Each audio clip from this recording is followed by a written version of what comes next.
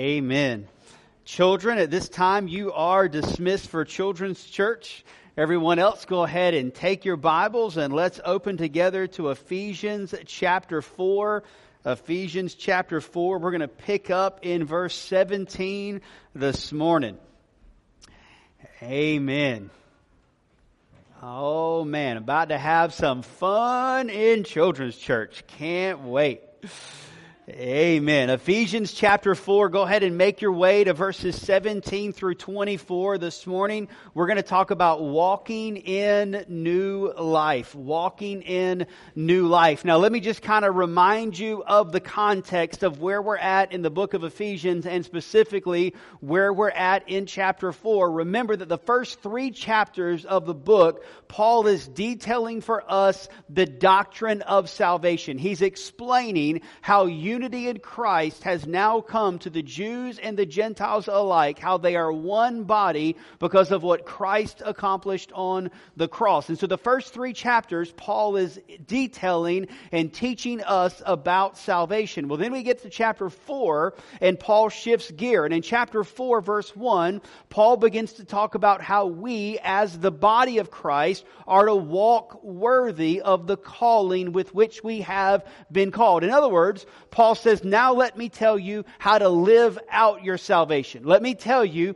how to take the salvation you have, how to put it into practice so that you can actually begin following Jesus, walking like Jesus, and living your life for the glory of God. And so that's exactly what Paul begins to do in chapter 4. And so in the first thing that Paul addresses is unity within the body of Christ that leads to maturity for the body of Christ. And so as you pick up in verses 2 through 16, Paul addresses the unity that we have in Christ, the unity that we have as the body of Christ, and how that unity, when we use all the different gifts that God has given, we bring them all together, how that builds up the body of Christ to maturity.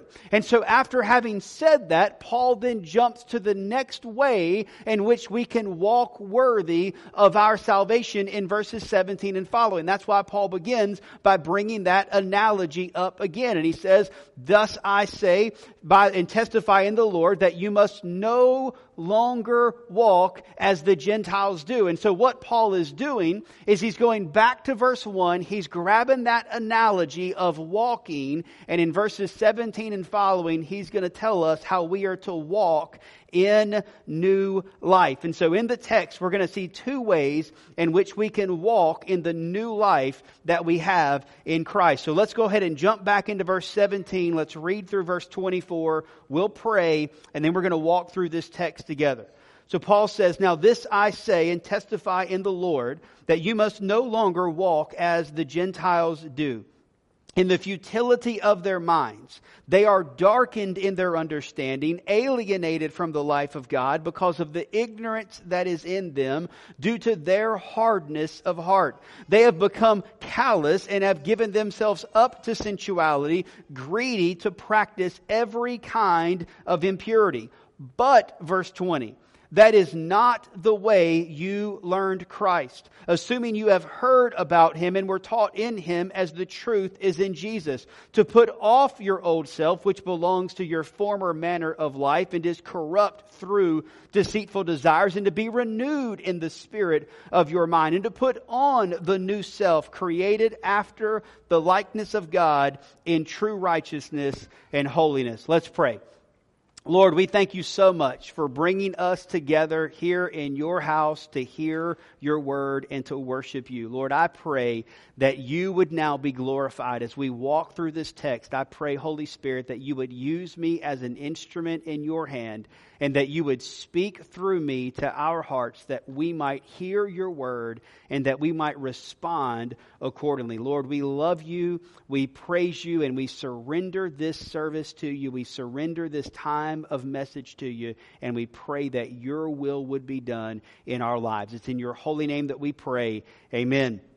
Amen. Well, again, in the text, we're going to see 2 ways in which we can walk in the new life we have in Christ. Number 1, we must put off the old way of life characterized by the world around us. That was a mouthful, so let me say it again. We must put off the old way of life characterized by the world around us. So notice what Paul begins in verse 17. He says, "This I say and testify in the Lord." Notice Paul first calls on the appeal of the Lord, reminding us that Paul is speaking on behalf of God. In other words, this is what Paul wants for the church at Ephesus. This is what Paul wants for us. But more importantly, Paul says this is what God wants for your life. This is what God needs you to hear. This is what God needs you to do. And so he says that we're to no longer walk as the Gentiles do. Now, what this text is going to make clear is that we have a choice to make. Paul says that we're to no longer walk in this way. That means, number one, we used to walk this way. What Paul is going to describe is what we are apart from Christ, who we were before Christ. This is what our life would look like if we didn't know Jesus, or this is what our life does look like because we don't know Christ. And so Paul says that we're to no longer walk that way because we used to walk this way. And notice, when Paul says that we're no longer to walk this way, Paul is telling us that there is a possibility that if we are not careful, we could walk this way again. We all know that believer who has fallen into sin, who has gotten wrapped back up in sin. We know that pastor, we know that church leader, we know that person that we thought would never fall, who has fallen into sin once again.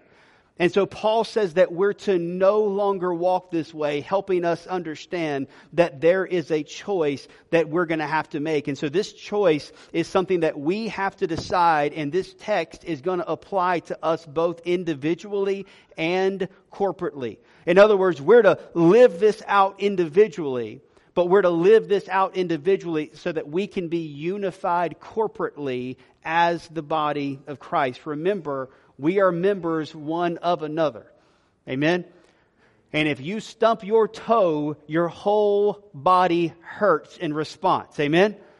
And in the same way, if one of us or many of us fall into this kind of a lifestyle, if we fail to put this text into practice, it will impact every single one of us as the body of Christ. And so, what Paul is going to emphasize is what Paul emphasized back in chapter 2, verse 10, when he said this: "We are His workmanship, created in Christ Jesus for good works, which God prepared beforehand that we should walk in them." Notice Paul first begins this walk analogy all the way back in chapter 2. When Paul was talking about the salvation that we have in Christ that comes by grace, by faith, not by works. Amen? Nothing we've done to earn it, but God gives it to us by His grace. And then Paul says not only has God saved you, but God has created you for good works that He's prepared that you should walk in. And what we're going to see is that there's a choice to be made. We have to choose to follow God. We have to choose to walk in these good works. We have to choose to walk worthy of our salvation. But again, let me remind you, as I try to often remind you, this is not about you or me doing better in life. This is about me and you submitting more and more of our life to Jesus. Amen? I want you to understand, a message like this, a text like this can come across the wrong way. It can come across as if I need to pull myself up by my bootstraps, if I need to try harder and live for Jesus more, as if it's all up to me. And I want to remind you, you can't do it apart from Christ. Amen? So it's not about me and you doing better. It's about me and you submitting more and more of ourselves to Jesus. Because when sin enters in, it's not because we stopped doing good. It's because we stopped following Jesus in those moments. Amen?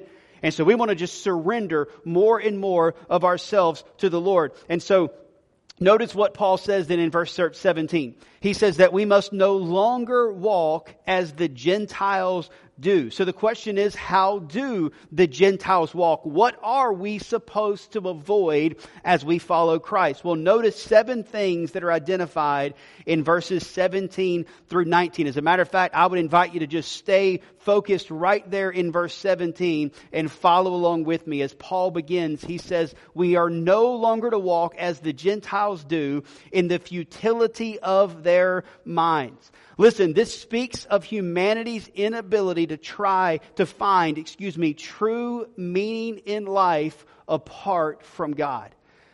Think about this for a moment. This characterizes the world around us. Humanity is in a desperate search for something meaningful in life.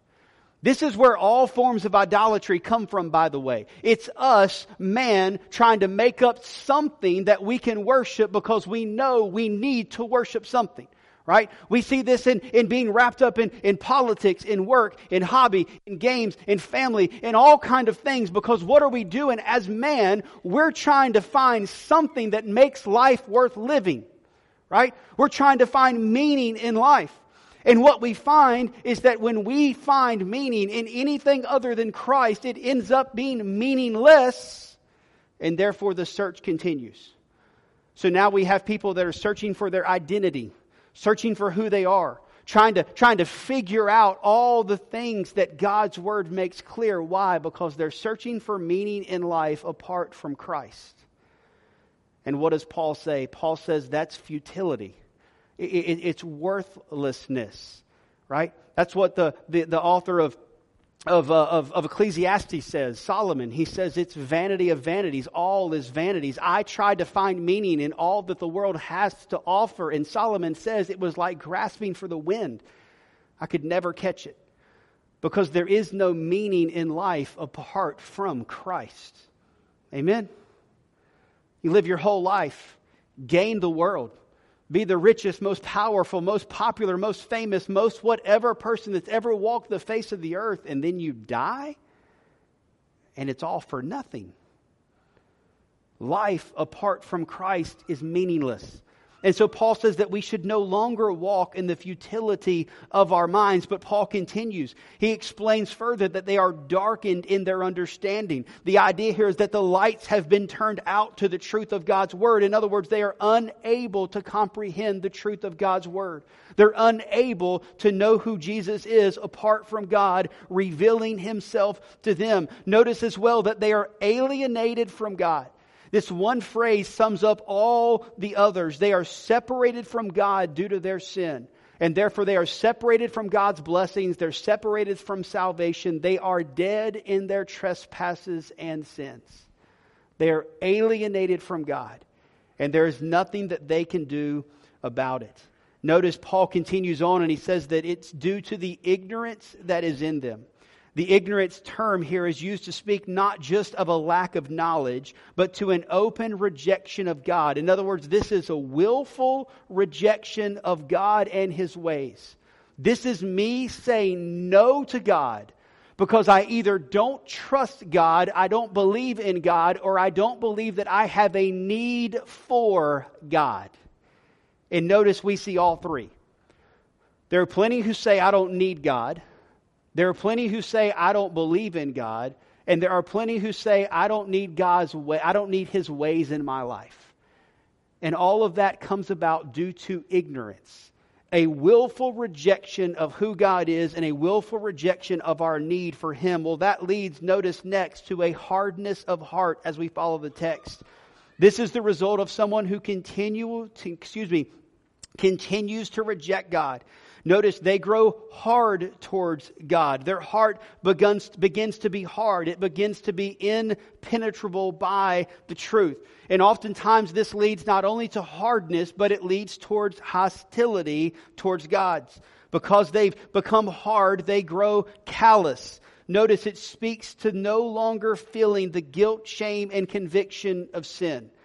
They no longer feel God speaking. They no longer feel God's presence. They no longer feel the guilt and the shame that sin should bring. And because they no longer feel guilt, because they no longer feel shame, because they no longer feel that conviction, notice what we see at the end. They completely give themselves over into sin. As a matter of fact, look at verse 19.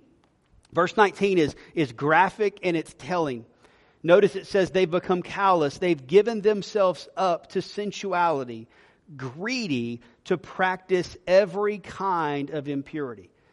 The imagery here is that this is someone who has given up on trying to live a righteous life and instead has given themselves up to all kinds of impurity. In other words, whatever the flesh desires, this is those who have given completely into that, so that whatever they want, whatever they feel, whatever the flesh desires, they give themselves into completely. But it's not that they stop there. Notice, they're greedy to do more and more impure, wicked things. In other words, their flesh is never satisfied. And so this is the one who's inventing new and more wicked and despicable ways to fall into sin. They're hungry for sin, and so they invent new ways to sin. This describes the world around us clearly. Amen? This, unfortunately, is the world that we live in. This is what's happening all around us. What used to be unheard of, what used to be unthinkable, is now common practice. And to speak against many of those things is politically incorrect and socially unacceptable. What's happening? Well, the world around us is growing more and more wicked by the day. And what would have caused our grandparents to die of shock is now normal for us. Which means I don't even want to think about the world that these young children are going to have to grow up in is going to look like. How many times as a parent or as a grandparent do you sit back and worry about what your children, what your grandchildren are going to experience in their lifetime? It's not getting better, amen? It's only going to get worse and continually worse until, praise God, Christ returns. Amen? But what we begin to see is that wickedness abounds. So notice this describes the world around us, but also notice this describes who we are apart from Christ. Remember what Paul said. He said that we would no longer walk this way. In other words, Paul says this is who you are apart from Christ. And Paul says this is who you might still be if you are not careful. Now, I want to be careful here because I want us to understand what Paul means here. When Paul says that we're no longer to walk this way, he does mean that this is how we used to walk, this is how we used to live. And for many of us, this is what life would look like if Christ had not intervened. Amen? Listen, praise God, I was saved at 9 years old. So by the time that I was 9, God had already called me into His family, had already given me new life. And so by God's grace, I didn't experience all that Paul talks about here. But what this text makes clear is that if it hadn't have been for Jesus coming into my life at 9, I would have. Amen? And was it because of anything awesome I did that I was saved at 9? No. It was by God's grace and God's grace alone. Amen? It was by God's grace. And so Paul says, this is who you were, or this is who you would have been. But Paul tells us very clearly that we are not to walk or live like this any longer. In other words, it's possible, if we let sin in, that we would live like this again. As a matter of fact, remember the words of God to Cain in Genesis chapter 4, verse 7. God says to Cain, if you do well, will you not be accepted? And if you do not do well, listen, sin is crouching at the door. Its desire is contrary to you, but you must rule over it.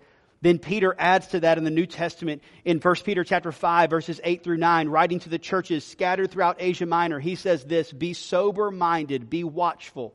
Your adversary, the devil, prowls around like a roaring lion, seeking someone to devour. Therefore, resist him firm in your faith, knowing that the same kinds of sufferings are being experienced by your brotherhood throughout the world. Here's what I want us to remember.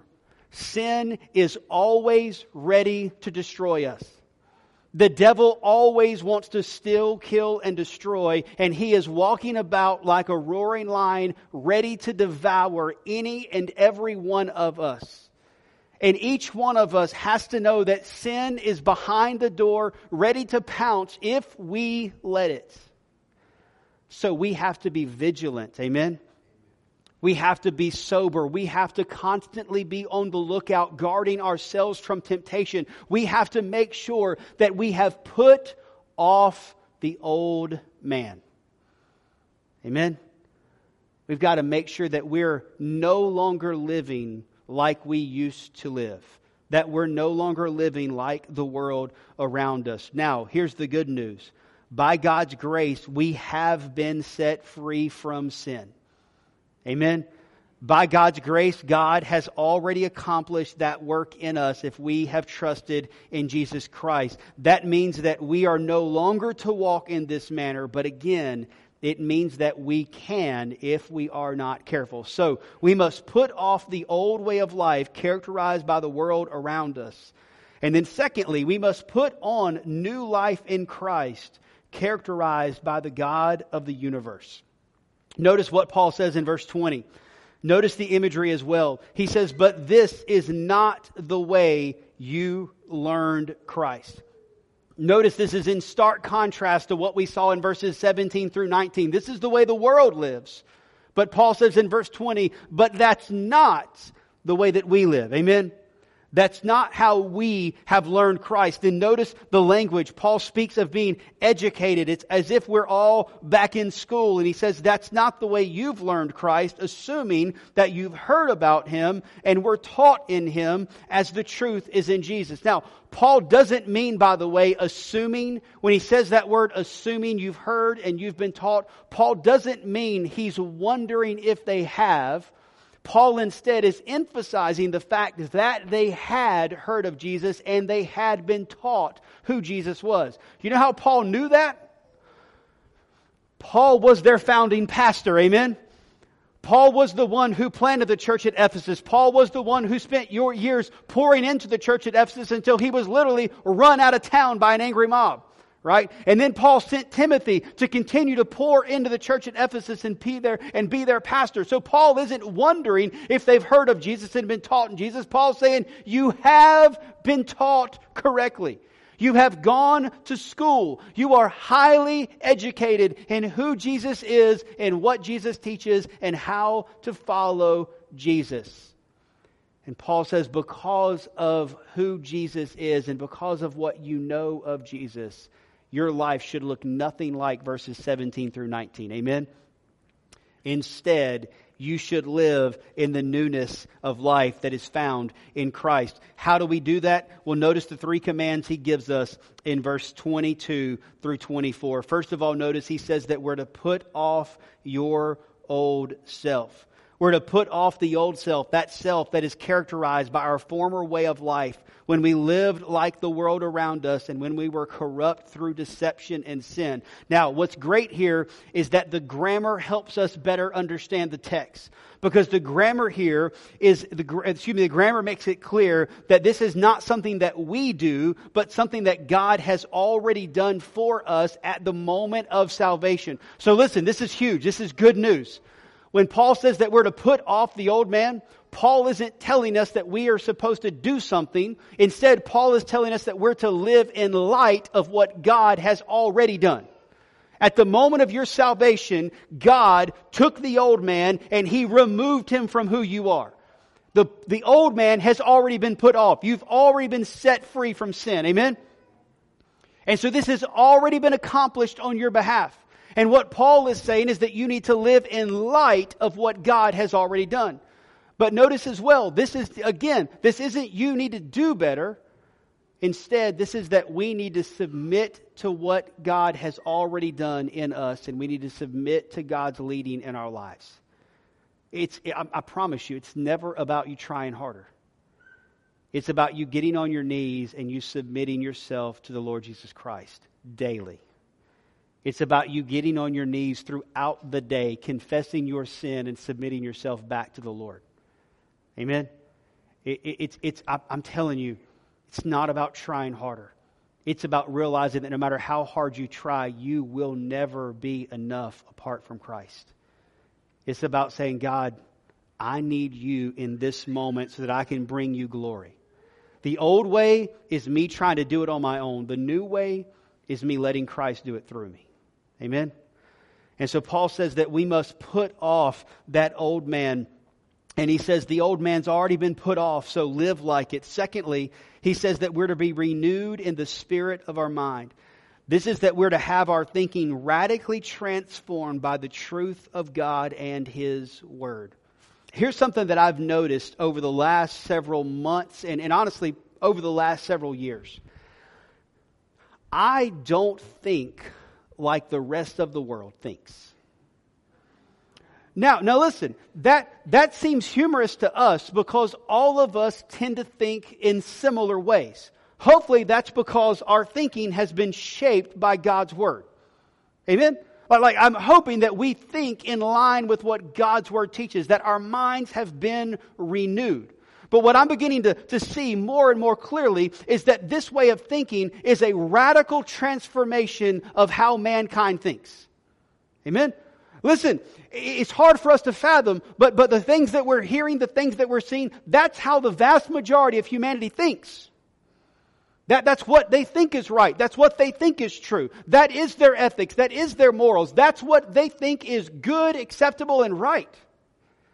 And what we find is that God's Word has radically transformed our minds.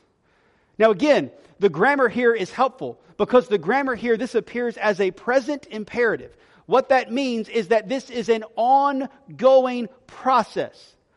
What's awesome is the putting off is something that God has already done once and forever. He has put off the old man.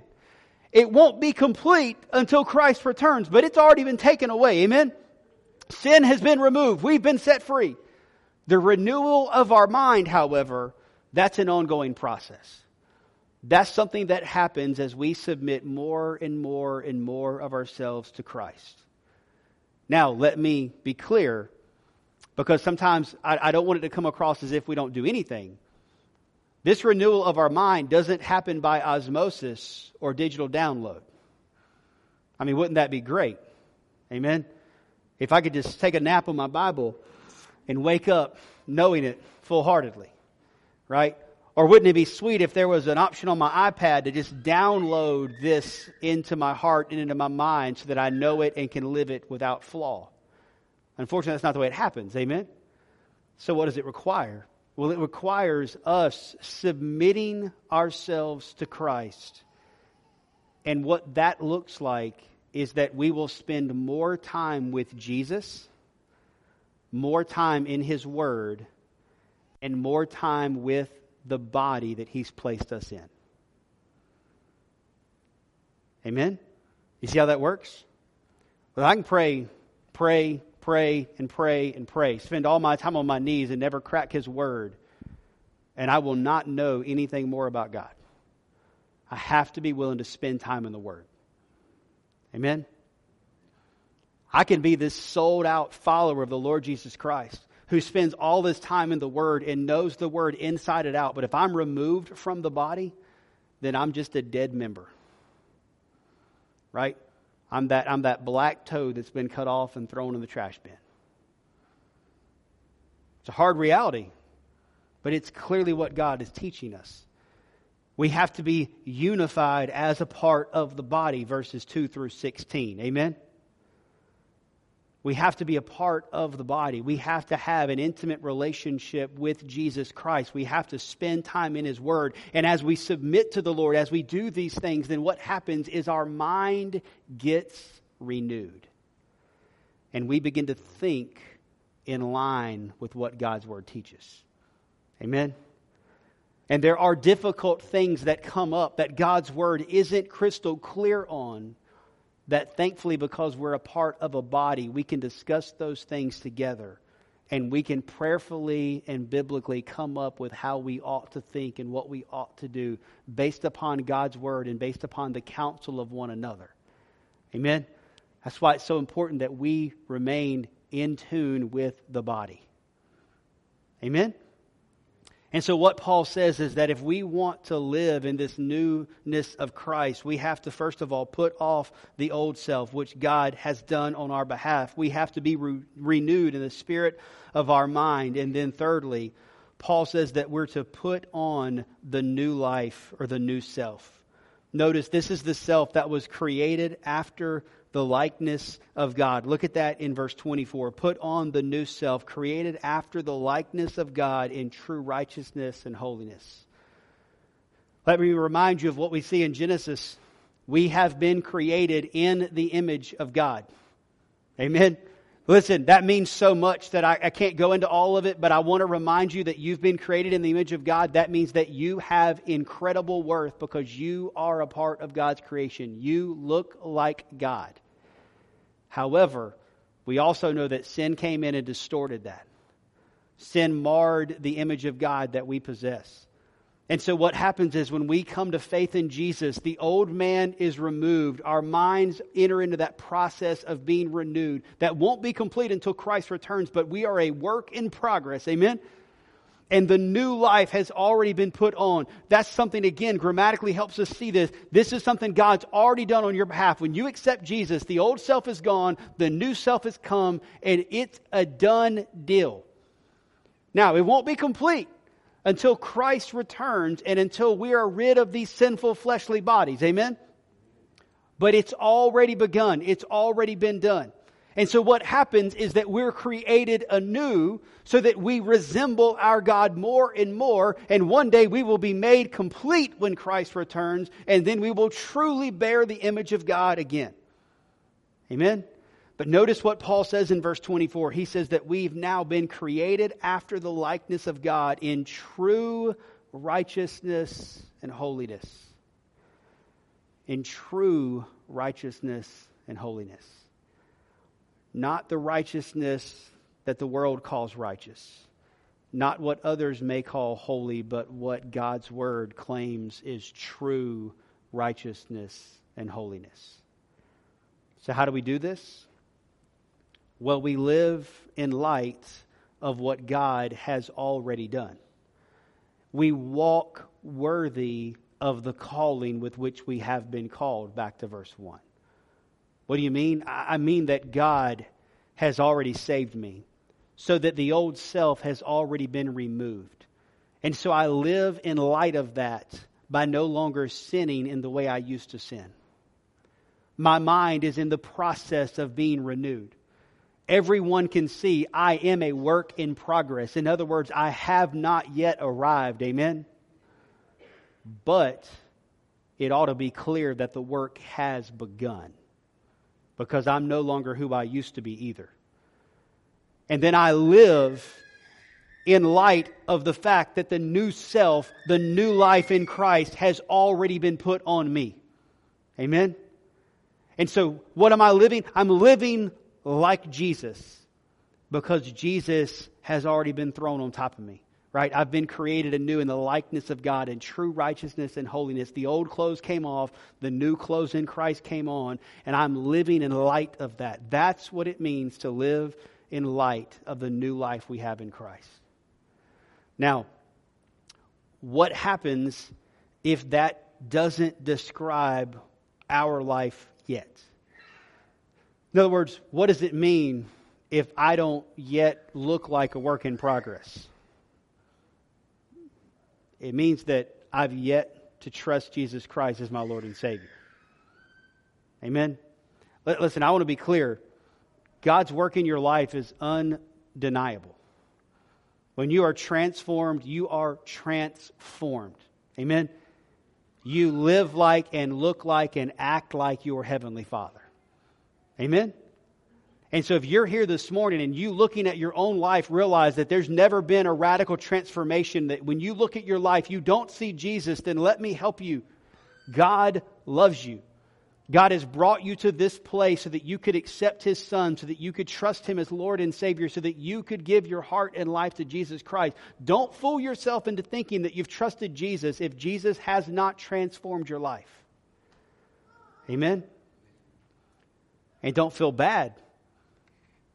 Don't feel as if you're not worthy or if you're not welcome, because I wanted you to know God's got you here because He loves you and He wants you. Amen? And so what do you do but trust Jesus as your Lord and Savior? So here's what we're going to do. We're going to stand in just a few moments and we're going to sing the hymn of invitation. And here's what I want you to do.